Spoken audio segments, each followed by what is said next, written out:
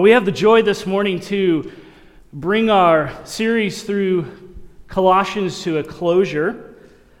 We made it to the final section of the book. It did not take 10 years to get through, but it probably could.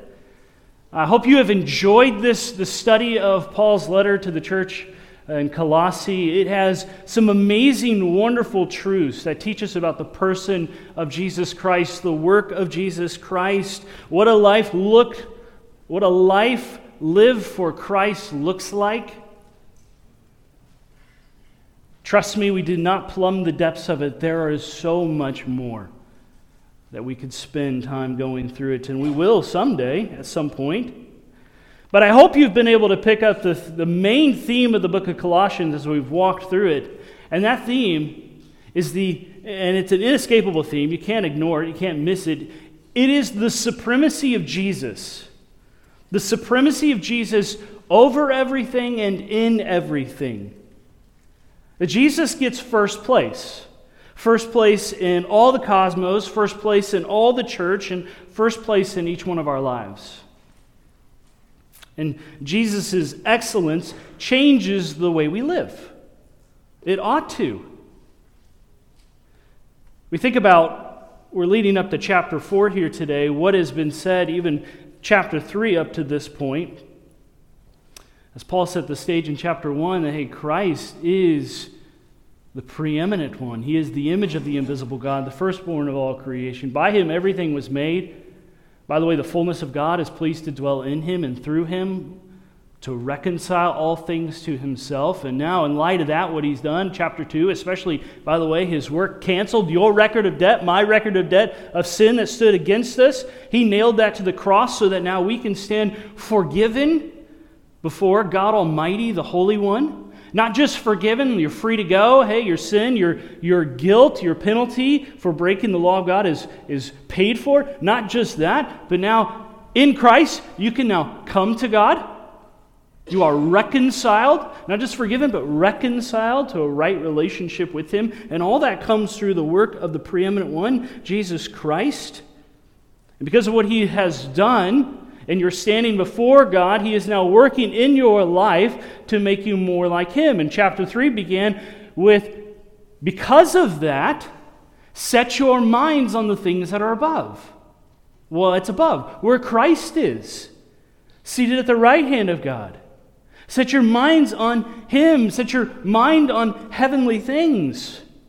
Because when Christ, the one who is seated above, when he appears, when he returns, we also will be with him. We will be with him in glory. So in light of our mind, our perspective being set correctly, now live rightly. Live in a way that shows that Jesus is first place.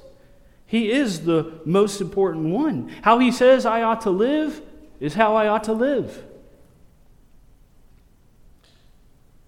With our minds fixed upon him, we seek to conform every area of our life to his commands. And every area of our life is impacted by Christ's rule. And we saw at the end of chapter 3, not only is that in our personal life, but it is in church life, it is in the church, and it is even in our families. Our places of employment.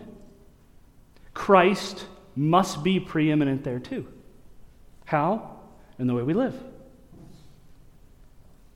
So with that in mind, let's read chapter 4, verses 2 through 18. And I will admit, we have a lot of text to get through today, and I will do my best to get you out before lunch.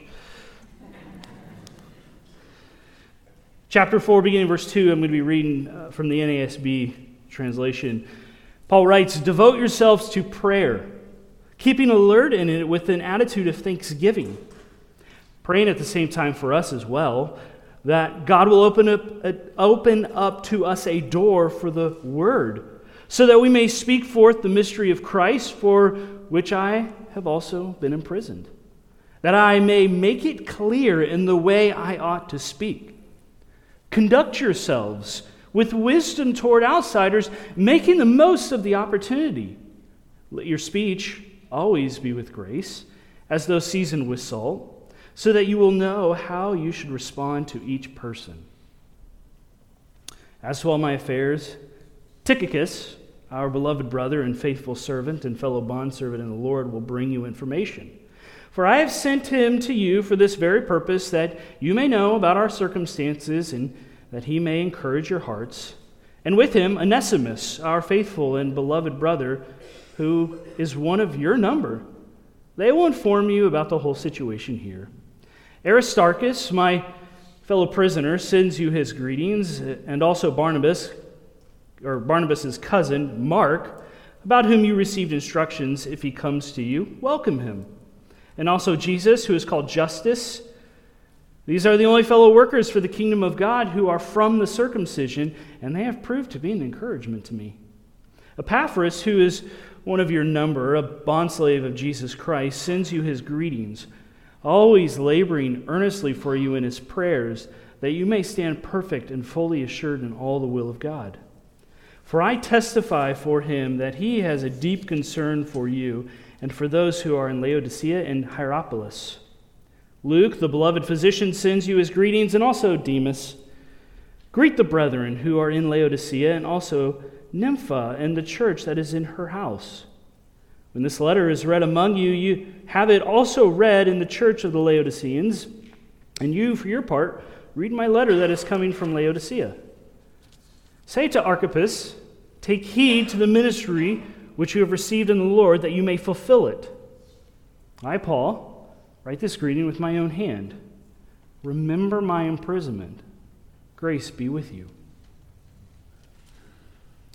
As we land the plane in this final chapter of Colossians, we are reminded of the mission of Christ at work in us and through us. We aren't here on earth just to leisurely pass the time, just waiting until Jesus returns.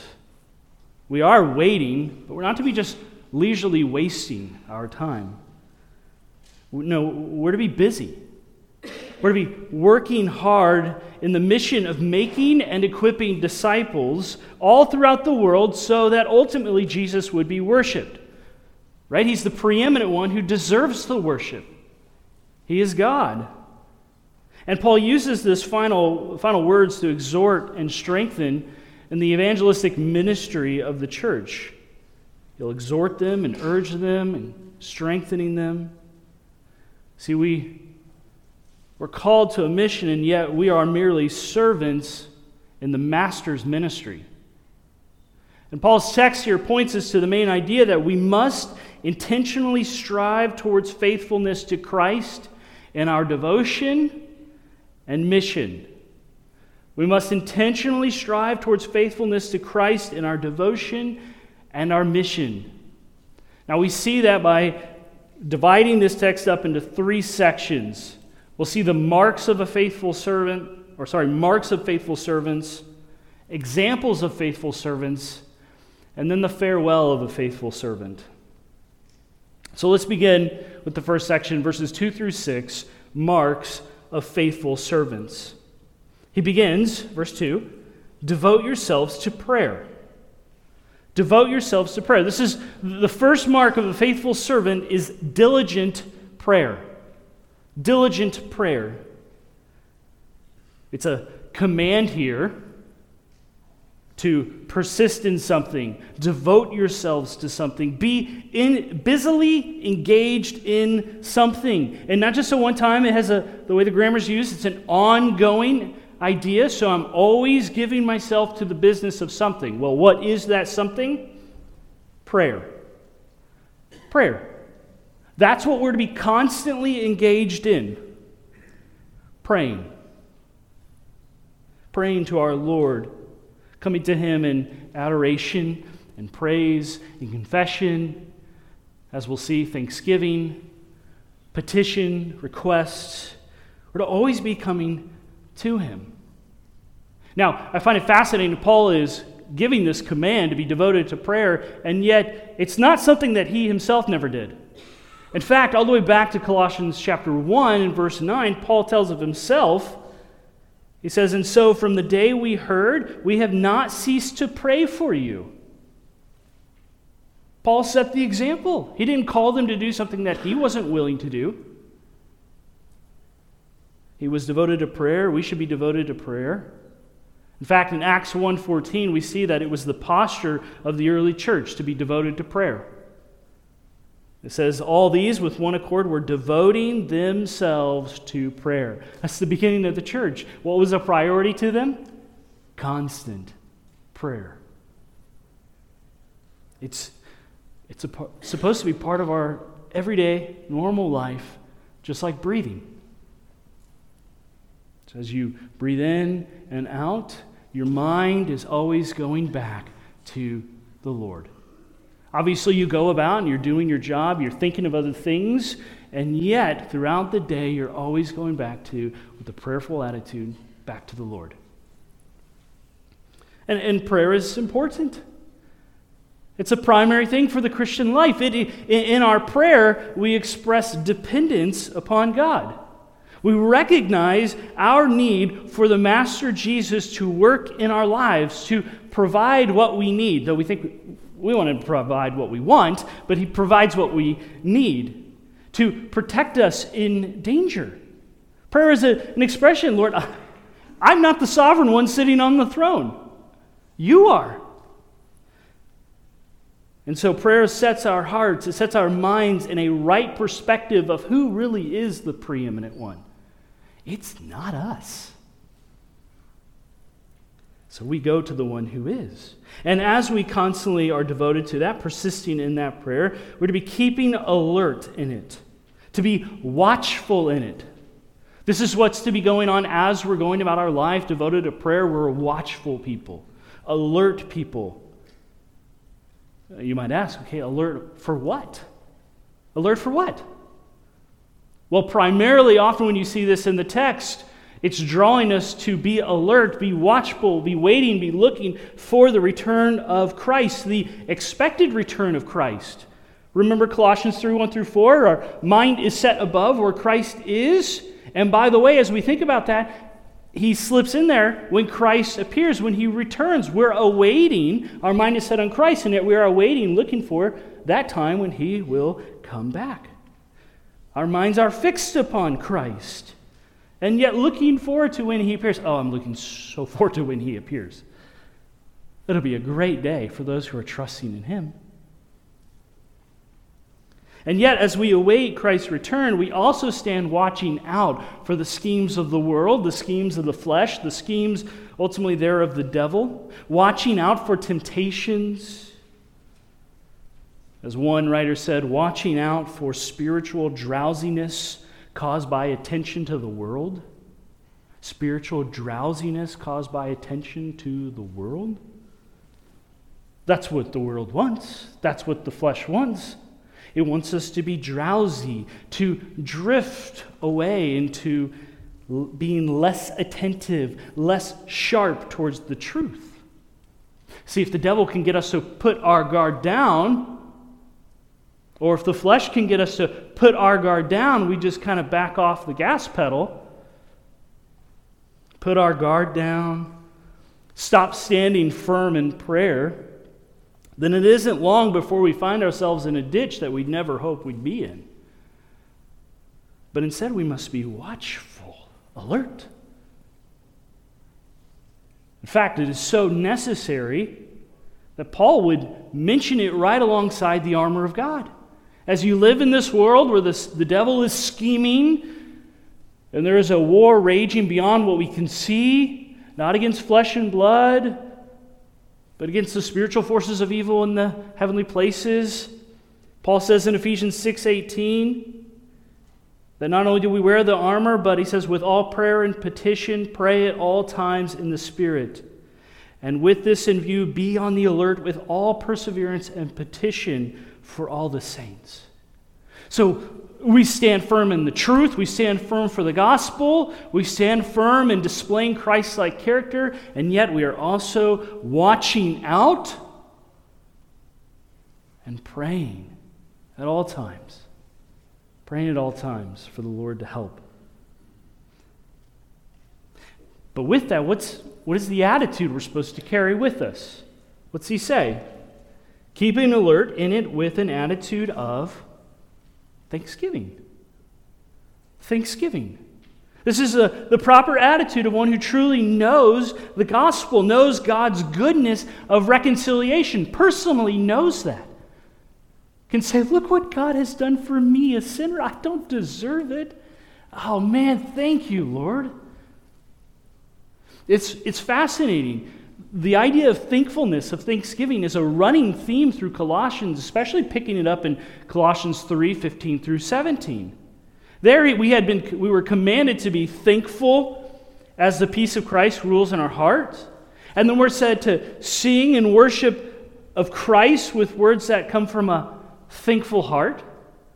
So we sing in thanksgiving. And then he says, hey, by the way, in everything we do, word or deed, which is pretty all-encompassing, everything is to be done giving thanks to God.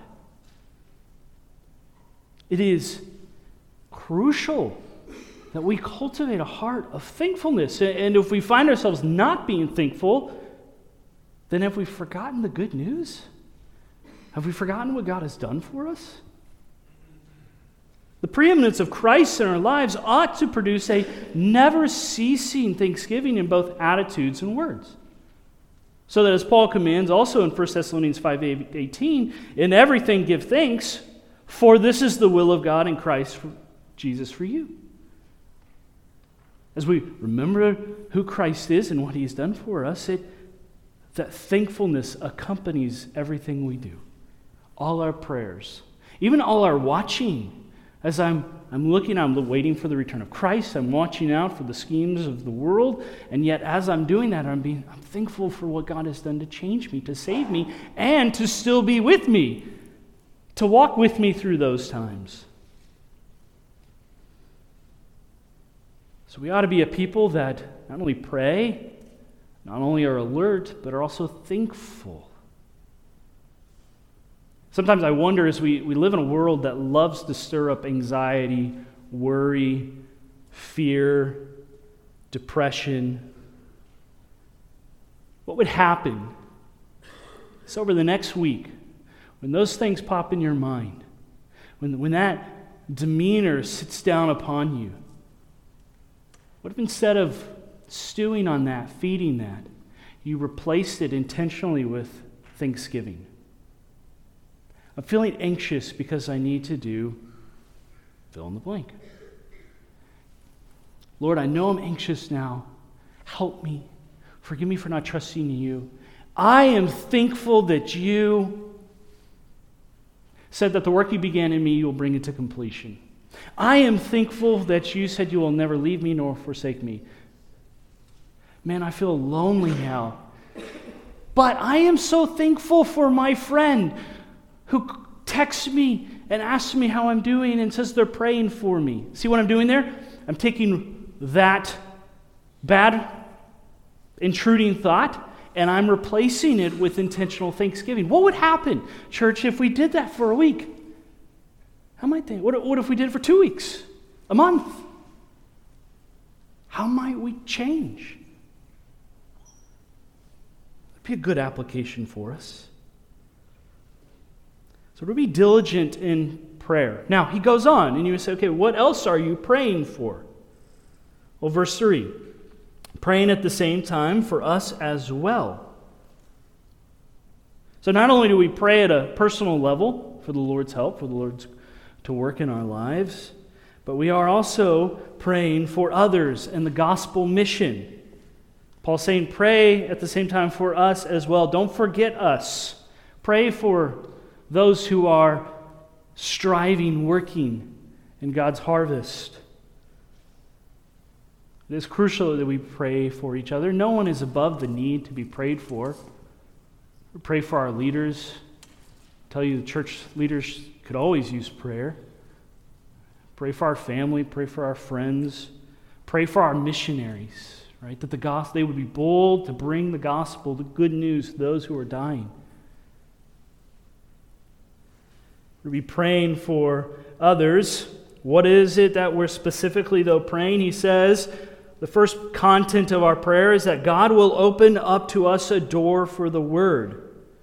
That God will open up for us a door for the Word. That God would do that. God would make the opportunities for us. He would Give us favor to share the good news.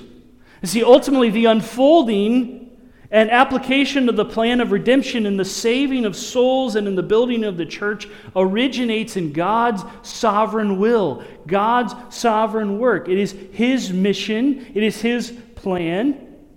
And so ultimately we go to Him that He would give these opportunities to testify and to serve. And notice that He wants you to pray that God will open up a door for us for the Word. Door to us for the Word. For the Word. So what is central in that mission? It's the Word. The Word of God. That the sending out and reception of the Word of God is what takes priority. That it is the Word of God that is powerful. Powerful to save, powerful to transform, powerful to comfort, powerful to produce fruit, and as he would say in chapter 1. It's helpful as you read through the book of Acts, you see the growth of the church. What is it that is spreading? What is the direct correlation to their growth? It is that the Word of God is spreading. That the Word is going out. The preaching of it, the teaching of it. That the Bible is central, and the Bible is always to be central. The Bible is always to be central in any revival or any growth, whether that's personal or evangelistically. There's the word. Words are hard. Evangelistically. Whether it's in your personal life or some big movement you see, what is to be at the core? And if it's not there, we should question. It is to be the Word of God. The Word of God. Now, why does Paul want us to pray for God to open a door? Well, he says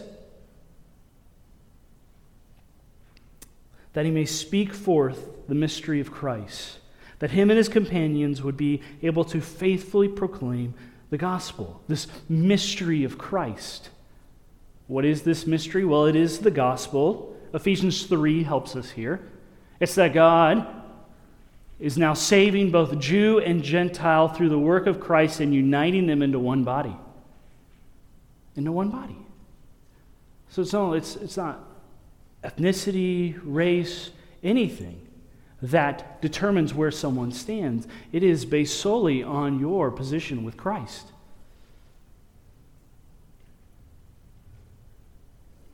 Paul desires to faithfully proclaim this good news, and then he inserts in there, for which I have also been imprisoned. Paul is in prison at this time. Why is he in prison? Well, he's in prison ultimately for the sake of Christ, for the sake of the spreading of the gospel. And yet he's willing to be imprisoned. He's willing to suffer for the sake of the good news going out, the church being built up. The first thing he says, though, pray for us that a door would be opened. But then, secondly, pray for us that I may make it clear, when he's speaking forth the mystery of Christ, that I may make it clear, this is verse 4, in the way I ought to speak. That I may make it clear that when I proclaim with my mouth the words which I ought to do, I am called to do, bound to do, that it would be understandable. The verbal telling of the gospel is necessary. We must communicate with our mouths what the good news of Jesus is. We can't just live a certain way and hope people will guess the gospel. They won't. We have to verbally tell them. And if we aren't communicating the gospel in an understandable manner, then people are not going to know the message that rescues them from hell, that rescues them from the wrath of God. But it's not just to be clear in our evangelism, it's also crucial in the teaching ministry of the church. It is the duty of the elders to make sure that the Word of God is clearly, understandably, and faithfully taught in order to have growth, in order to honor Christ. We must speak clearly. Everyone must understand the good news. Everyone must understand that we are in desperate need of a Savior. And Christ is that Savior. That we are created in the image of God, the Holy One, who is eternal, always existed. He made us in His image, and yet man fell in rebellion against Him. And because of our rebellion against a transcendent, infinitely holy God, we deserve His justice, His righteousness against us, where we have violated the King's commands. We deserve His wrath, and yet in His kindness, out of His compassion and goodness and love, He sent forth His Son to die for your sins on a cross, to pay that penalty, so that the wrath that we deserve would be satisfied. And we would have eternal life in Him when we repent and trust in Jesus. Everyone must know that. And we must remember that too. We must remind ourselves of it. So the supremacy of Christ must take hold in our lives and lead us to be in a constant pursuit of communicating with God in prayer, both personally and for others. That the gospel would go out. That you would make our missionaries succeed in Honduras or Fiji, wherever it might be. They would succeed in being faithful to tell people about Christ, and then, Lord, you would save people, because God is in the business of saving people. We pray for that. So our first mark is to be diligent in prayer. The second is to be a wise witness. This is verses 5 and 6. A wise witness. This is demonstrated through our conduct and our speech. Two aspects, conduct and speech. Paul is still talking about the evangelistic mission, and he narrows down on what impacts it is the way you and I live and the way you and I talk. The verse 5, conduct yourselves with wisdom toward outsiders, making the most of every opportunity. Conduct yourselves. This is the word walk. Walk in a certain way, and when the Bible uses the word walk, it's talking about the way you live. Live in a certain way. Behave in a certain way. And again, the idea of the grammar here is it's ongoing. It's not just Sundays. It's not just Wednesday nights. This is a 24/7, every aspect of your life. Conduct yourselves, live with wisdom toward outsiders. Paul said in Colossians 1:10 to walk in a manner worthy of the Lord. Walk with wisdom, walk in a worthy way. Our lives are to be a symphony of worship to Jesus. We take the truths we learn about Jesus from His Word and bring our hearts in submission to Him. So that's not only my thinking and my beliefs that are transformed, but it's my lifestyle that's now transformed too. What is that lifestyle to be marked by? Well, he says here, wisdom. Wisdom. Now, he clarifies what direction this is toward. Wisdom towards who? Outsiders. He's talking about non-Christians, those who are not believers, those who have not repented and trusted in Christ, those who are outside the church. And so, the mission of the church is for Christ to be honored in all the world through the making of disciples. That means it will be necessary for you and I to be around non-Christians, to talk to non-Christians. And Paul says that the manner in which we behave around them is crucial. It's crucial. Do so wisely. Okay, Paul, well, what does it mean to behave wisely? What does it mean to be wise? Well, as we look at scriptures, we know that wisdom is not just the accumulation of knowledge. It is to know the truth. It is to know the scripture and then live according to it. To live rightly according to it. To be governed by the truth in all our actions and all our decisions. I walk in wisdom. I live in a way that knows the word and applies how it says I should live. Or to put it negatively, Paul is teaching us not to live in such a way that would bring shame or reproach to the name of Christ before anyone, especially unbelievers. Why? Well, so that there'd be no stumbling block that might prevent the lost from hearing the gospel and being saved. Don't even risk it. We must conduct our lives in such a way that it intrigues the lost, that they would ask us why we have such a hope.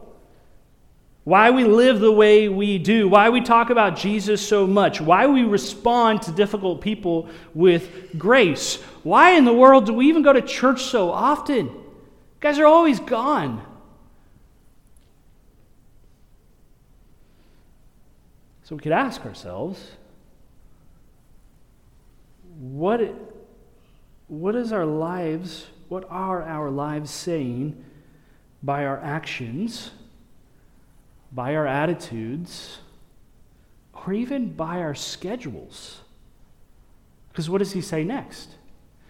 Making the most of the opportunity. If you have the ESV, it says making the best use of time. The idea of these words here could literally be say redeeming the time, buying back the time, buying it up to be used for not just anything, used for what is best and most profitable. And here in the context, he's talking about what's best and most profitable to buy your time is use it to reach the lost, to bring the gospel to the lost. With courage and in boldness, having prayed, to actually open your mouth to your neighbor to talk to them about Jesus, instead of getting upset that they ran over your flower pot for the umpteenth time. We are to always be ready to give an answer. We are to be looking for those opportunities to give an answer. Paul would charge Timothy in 2 Timothy 4:2, preach the word both in season and out of season. Be ready in season and out of season. Always be ready for that opportunity to bring the word of Christ. We're not to be just waiting for, the chance to display wise conduct before an unbeliever, or just waiting for that conversation to perfectly fall in our laps, where they just say, please, just tell me about the substitutionary atonement of Christ. I just cannot wait to hear this from you. What is justification by faith? We're not just waiting for those. No, we're to be intentionally looking for those opportunities, constantly on the alert. As he would say later, our conversation seasoned with salt, the idea is even finding ways to turn a conversation to bring up truth. Be that guy. We're to intentionally look for every opportunity, not just to tell others about the gospel. Remember, he's talking about our conduct, but also to demonstrate the impact of the gospel in our lives. There ought to be an impact. It ought to be evident. I just thought of two places where that could begin. First is in our home. As a parent, always looking for opportunities, making the opportunities to talk with your kids about Christ, to talk about spiritual things, pointing them to the truth, whether you're sitting down at the dinner table and you are having a steak and you're just like, that is a delicious steak. Isn't it amazing how God made our taste buds to be able to enjoy things like that? Or times like this when the clouds decide to disappear and we can actually see the mountain, and you're driving by with the kids, that thing is huge. Isn't it amazing that God could make something that big? By the way, isn't it amazing He doesn't explode and He keeps us all safe? Hey, God does that. All right, so we're using watching something on TV.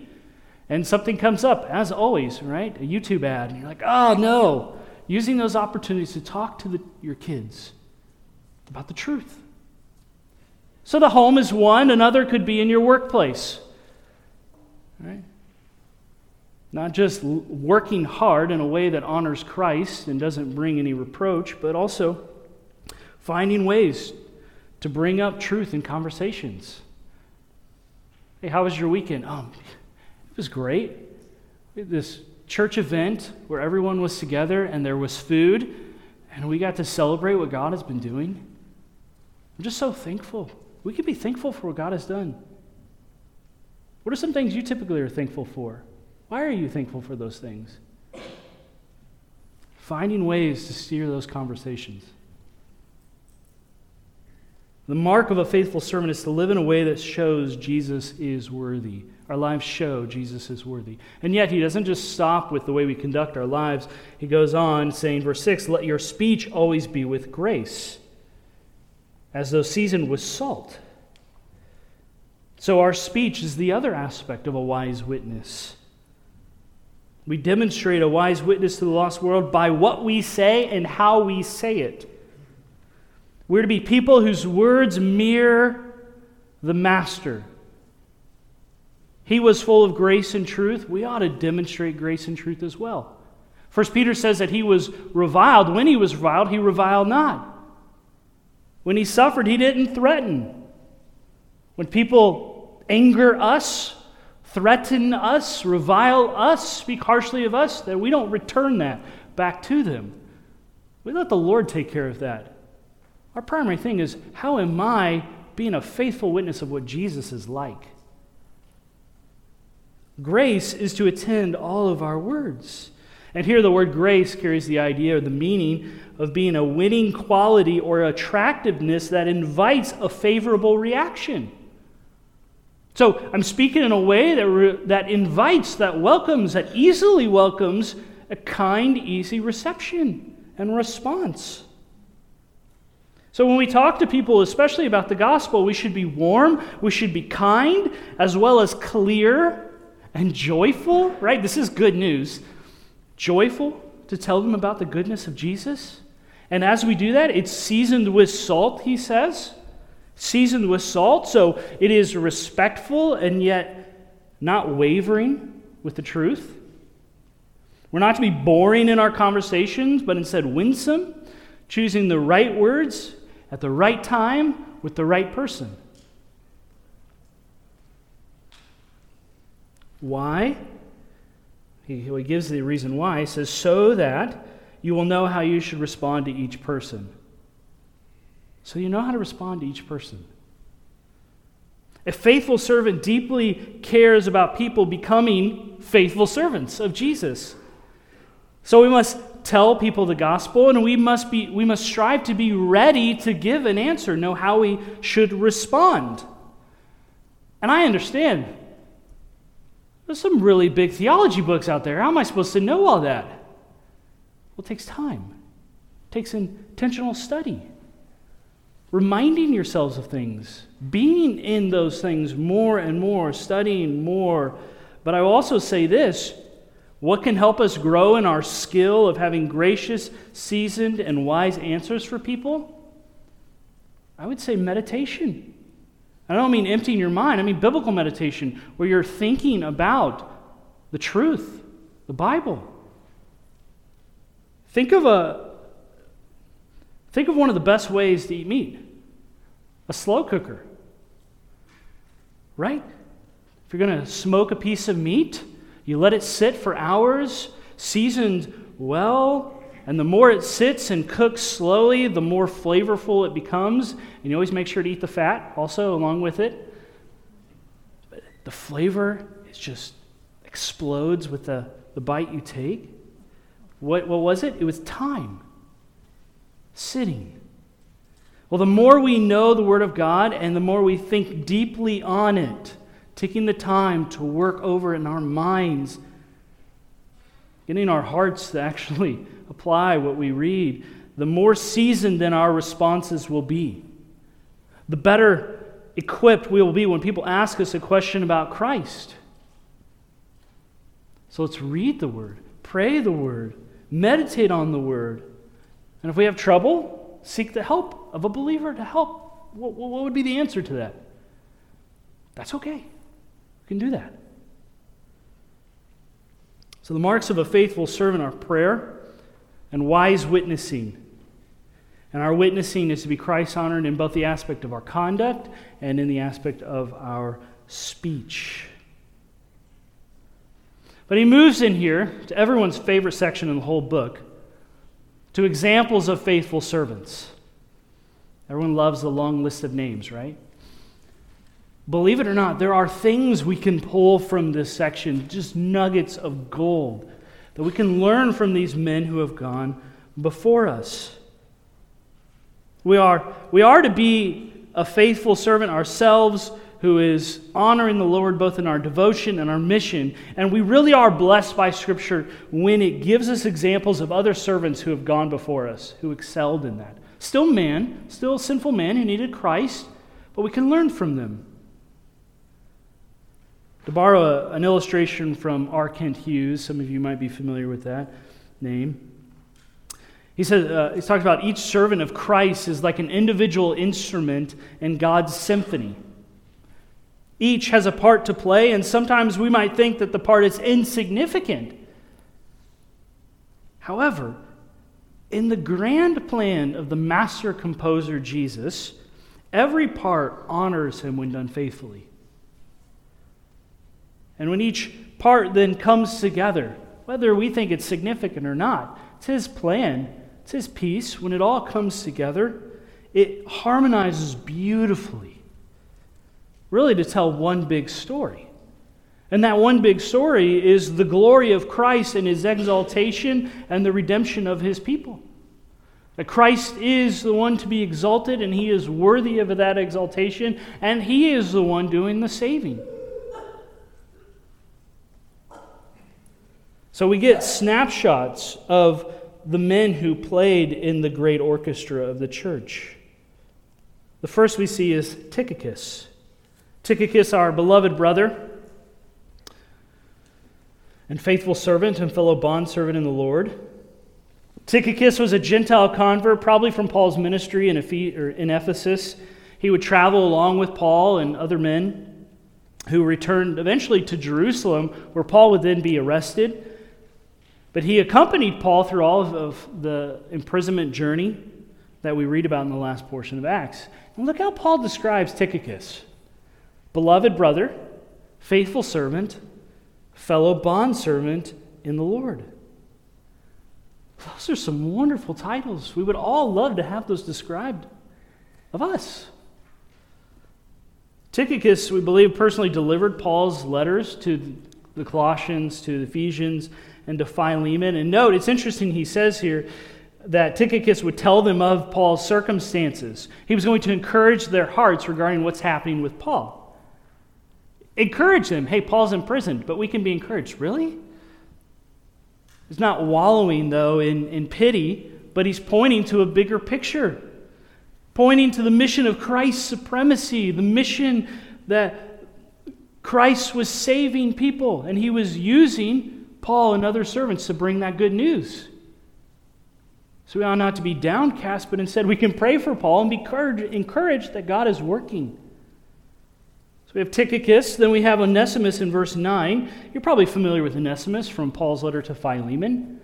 Onesimus was Philemon's runaway slave. Yet, in the plan of God, he ran away right into Paul and heard the gospel and got saved. Later being restored to Philemon. And Onesimus is an amazing testimony of God's amazing grace. God had transformed him from an unfaithful slave to a faithful and beloved brother in Christ. So much that he would serve right alongside the Apostle Paul and Tychicus. It's amazing how God changes people, most unsuspecting, saves them, changes them, and uses them mightily for his kingdom. Then we have Aristarchus, Mark, and Jesus, who is called Justus. These were 3 Jewish believers that are listed, just fellow workers. Paul found them encouraging. We know that some of them suffered right alongside Paul. Interesting, this is the same Mark that Paul did not want to take on another mission because Mark had left him. And yet here we see Paul's attitude change. There's reconciliation. In fact, in 2 Timothy, he would call for Mark to come to him because he was useful in his ministry. So we have faithful servants of the Lord, of the kingdom of God, who were an encouragement. Then we have Epaphras, Luke, and Demas. These are 3 Gentile believers Epaphras was the founder of the Colossian church and greatly concerned for its well-being, especially with the heresies. He sought out Paul at some point to receive instruction on how to deal with the pressing issues and teachings. Thus, we now have the book of Colossians to deal with that. But Epaphras had a deep burden, a love for the people in Colossae and cared for them and wanted them to know the truth and to live rightly according to the truth. And he, what do we see there? He is an example of diligent prayer, laboring earnestly for you in his prayers. Luke, you're familiar with Luke probably. This is the same Luke who wrote the Gospel according to Luke and the book of Acts. He was a physician of Paul's, an accompaniment of him. And then we find Demas. And if you know what happens with Demas, you might be surprised. Demas started out well, seems to be doing okay here, but he would later abandon Paul, pursuing the fleeting treasures of the world, as Paul would say in 2 Timothy 4:10.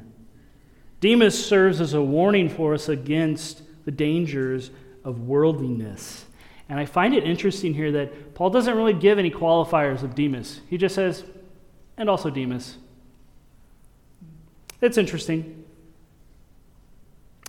May not be much there, but Demas would stray.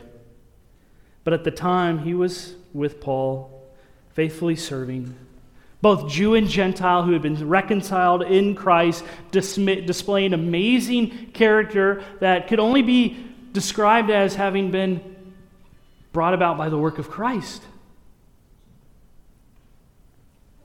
And Christ had united them in one body. Now, what can we learn from this? I think there are 3 marks. I believe there are 3 marks we can pull from this list of men.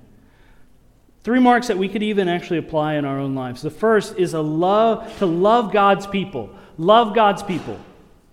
You could say delight in God's people. These men, Tychicus, Onesimus, Epaphras, loved the brethren, cared for them, served diligently for them, and they were loved by the brethren. It reminds us of 1 John 1:3, where John writes, "What we have seen and heard, we proclaim to you also, so that you too may have fellowship with us. And indeed, our fellowship is with the Father and with His Son, Jesus Christ."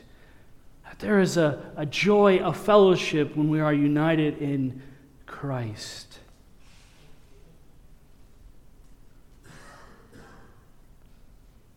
Are we enjoying being with each other? Do we delight being with each other? Do we delight in serving with each other, ministering to each other, and above all, worshiping Christ with each other? If we aren't finding that delight, then we need to examine our hearts and see where our thinking, where our desires are not matching up with God's demands, where we are not truly remembering and believing what God has done to save us as just sinners. Our love for one another, our delight in one another is a testimony to the world that we belong to Jesus. So love God's people, but another one is to be servant-minded. Be servant-minded. These men were unwavering in their duties, obviously except Demas later on, but unwavering in their duties to the Lord, to serve Christ. And they demonstrated faithfulness in their servanthood to Christ and the church. These are the names of people who sacrificed much and endured much because Christ is preeminent. Because they knew they were called to be servants of the Lord. No matter what the task was, they prioritized it. They prioritized the spread of the gospel and the building of the church. And interestingly, we don't have written for us most of what these people did. But they did things. They were working. They were serving. Some publicly, some privately. See, there's a sneaky danger, a temptation to think that only big public ministry is what matters.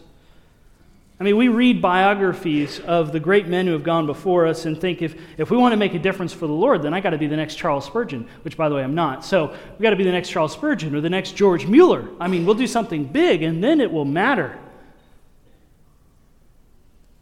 And while we praise God for these men and women who God used mightily in seeable ways, we're not called to be the next them. Instead, we're called to faithfulness to whatever ministry the Lord gives you now, here. We're to be servants of Christ, willing to do any task for the kingdom, no matter how small we might think it is. We need to watch out for the trap that says you have to do something big, whatever in the world that means. You have to do something big and noticeable to make an impact. No! The Lord, by His Spirit, is the one who equips us, each with exactly the gifting He wants us to have. He puts us exactly where He wants us to be. He's already prepared the good works for us to walk in. We are just called to be the faithful servants who only do what we ought to do because we love Christ. So where are you serving? Where? So a love for God's people. Be servant-minded and partner in ministry. Partner in ministry. Ministry for the glory of Christ and the good of the church. These men worked right alongside Paul in the mission to serve the Lord. We're not to be lone rangers. We're not to be lone rangers. We are to be partners in arms, fellow soldiers, fellow slaves, fellow workers for the glory of Christ and the advancement of His ministry to each other and to the world. The work of the ministry, it's a team effort, right? That's the idea of a body. It's the whole body of Christ working together with the unique gifts God has portioned out. We need to work together. And so I would ask you, in light of we should be servant-minded and we should partner with one another in ministry, are you a highly active participant here at Eastridge? Or just a passive spectator? God has called you in Christ to be that highly active participant, that member. If you are not, then what does that say about your walk with Christ? And so I'd ask, will you partner with us here and become a member in demonstration that Eastridge is your home church, where you are coming under the leadership that God has put in place here in this local body, and you're ready to serve to fulfill the ministry of making disciples for the glory of Christ in obedience to Christ? Listen, the church could use more committed servants, especially those qualified and competent to teach. Are you willing to serve Christ by partnering ministry like these other men did and partnering with Paul? So Paul's greetings include faithful servants who demonstrate such an amazing devotion and commitment. And so Paul concludes it with a farewell. A farewell. And for the sake of time, to summarize, he greets the people in Colossae, tells them to read the other letter he sent forth, calls for Archippus to fulfill his ministry. By the way, it's God's ministry, Archippus, that you've been given, which is a good reminder for us. It's the Lord's ministry, not our ministry. We're just to serve open-handed, to do whatever so much that the Master calls us to do. And he says, remember my imprisonment. Paul was willing to suffer. And grace be with you all. May you be blessed by the grace of God, which comes through Christ. So let's remember the marks. We could call them even applications. Pray diligently, witness wisely, love the people of God, maintain a servant mindset, partner together. And based off Paul's example there at the end, remember our brethren. And that's the end of the letter. All pointing from Colossians 1:1 to 4:18 that Christ is the preeminent, the supreme one. He deserves our worship. He is worthy of our worship. And if we truly know Him, our lives will look differently. They will display in word and in deed and attitude and desire that Jesus takes first place in our lives. Let's not get swept up in the vain opinions of the world. Rather, let's stand firm in the truth that Jesus is the master of the universe who rightly deserves our submission and worship.